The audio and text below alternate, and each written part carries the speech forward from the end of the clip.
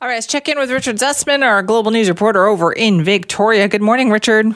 Good morning, Simi. Richard, what happened to Vancouver Coastal Health yesterday? That is the big question, and hopefully we will find out today. It was a complete and total disaster. Nearly 15,000 appointments actually booked yesterday for those in the 90-plus group and those that are Indigenous 65-plus group.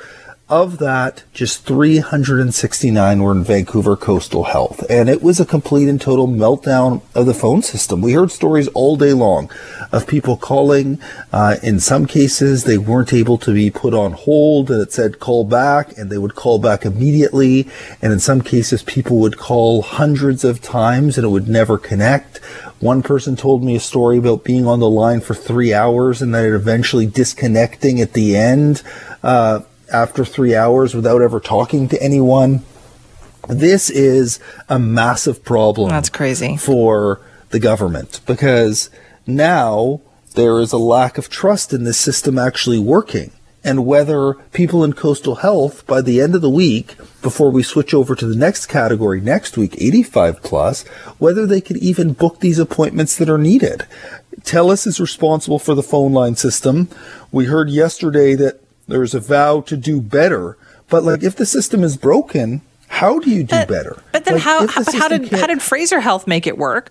And Vancouver Coastal Health, right next door, were not able to make it work. So that's a great question, and that's an easy answer.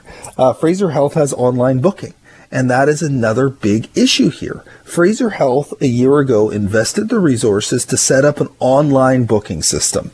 And the online booking system is now being used for vaccinations, and it is going incredibly smoothly.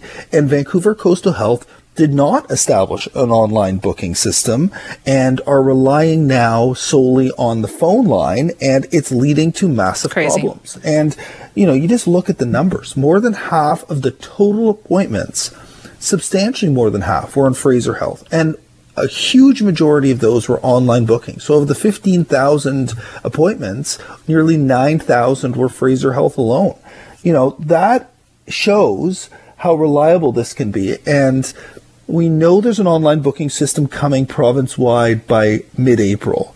And we will see how that works. But it should have been ready for now. A lot of people say we've known about this for a year. The pandemic has been going this long. And yes, vaccines are here sooner than we thought.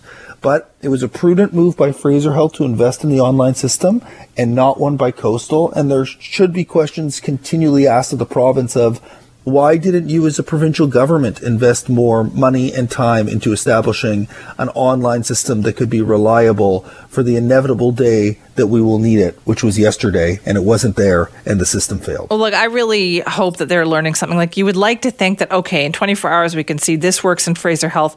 We all have to do what Fraser Health does, right? And just immediately embrace that. I think there's a lot of questions for the leadership at Vancouver Coastal Health here, but what have you been doing for the last year then? Yeah, it's a big question. And you say we should all adapt what Fraser has. The problem is the other health authorities don't have what Fraser Health has.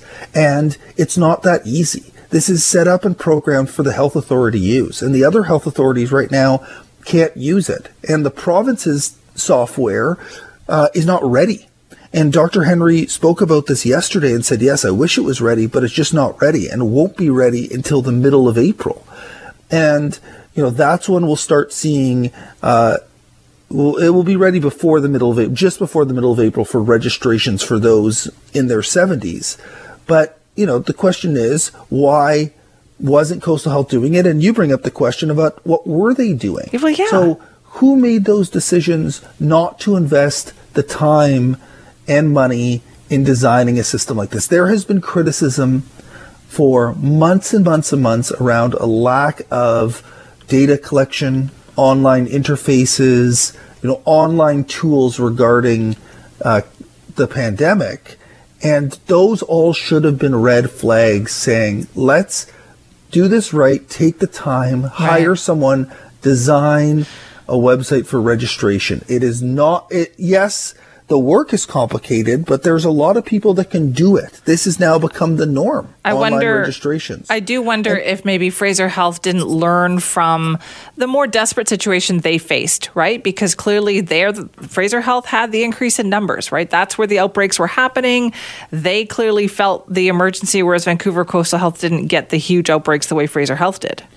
It's a good point, Simi, but I think this work, and again, there'll be a lot of questions asked about this today. I think the work actually started before that. That pressure point in Fraser Health was right post, mid-October, late October. And I think this work actually started before that. We'll get timelines today, I hope, from Minister Dix around when these decisions were made to invest in this system, because it's now to the point that all week we were saying, take your time with the phone system. Everybody will get booked.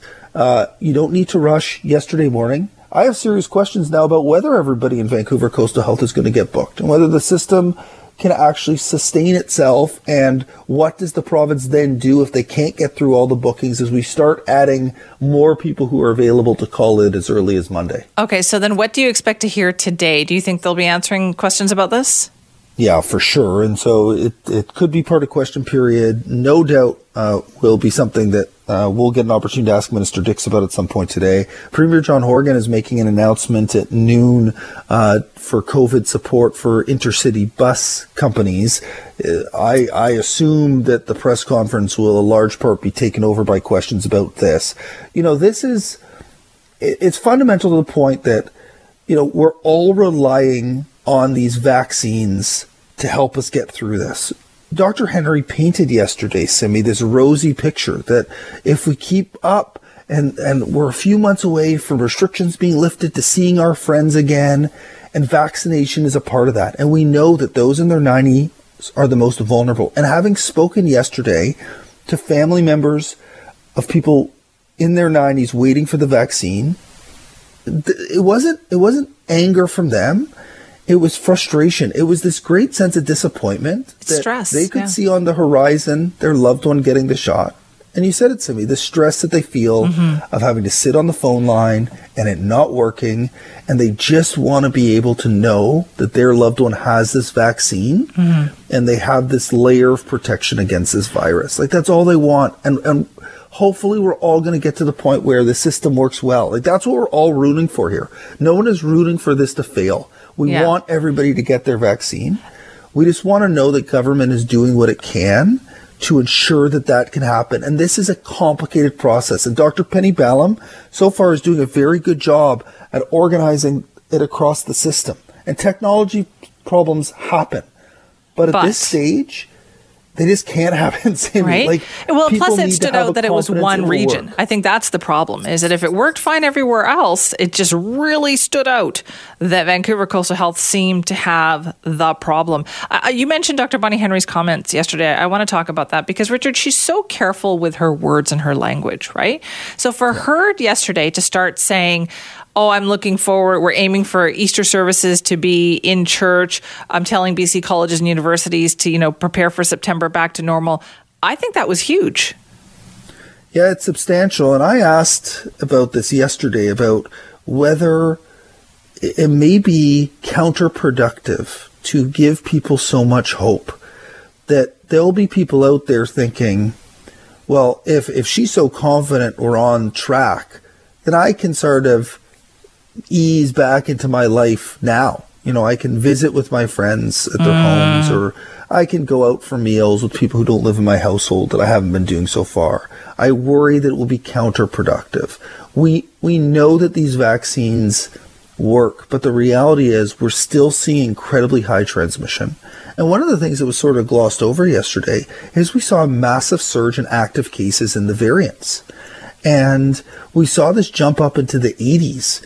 And those variant cases are highly concerning for overall spread of the virus. And if people are easing up, especially into spring break and maybe traveling around the province a little bit, that's where we got into such big problems earlier. And so, yes, it's optimistic to think about kids playing sports against each other again and going to a movie at a movie theater, or going to a church service or a Passover service. Like, it's nice to think about all of these things again. But the reality is, what could happen over the next month could be profoundly damaging if we see spread of the virus. Right. Yes, death numbers are down because of the vaccine in part, but it's still, there's a lot of worries there. And if you do need to call in for your vaccine today, make sure you're only calling in if you're eligible. That's another part of it. Yes. It's become a side story because of all the technical problems, but it bears reminding. Only call in if you are in the 90 plus group or 65 plus group for Indigenous. Do not call in if you're not in that group just to see if the system's working. Please don't do that. We need all the luck we can have here today, and It helps with people only calling in when it's their turn. That is an excellent point. Thank you very much for that, Richard.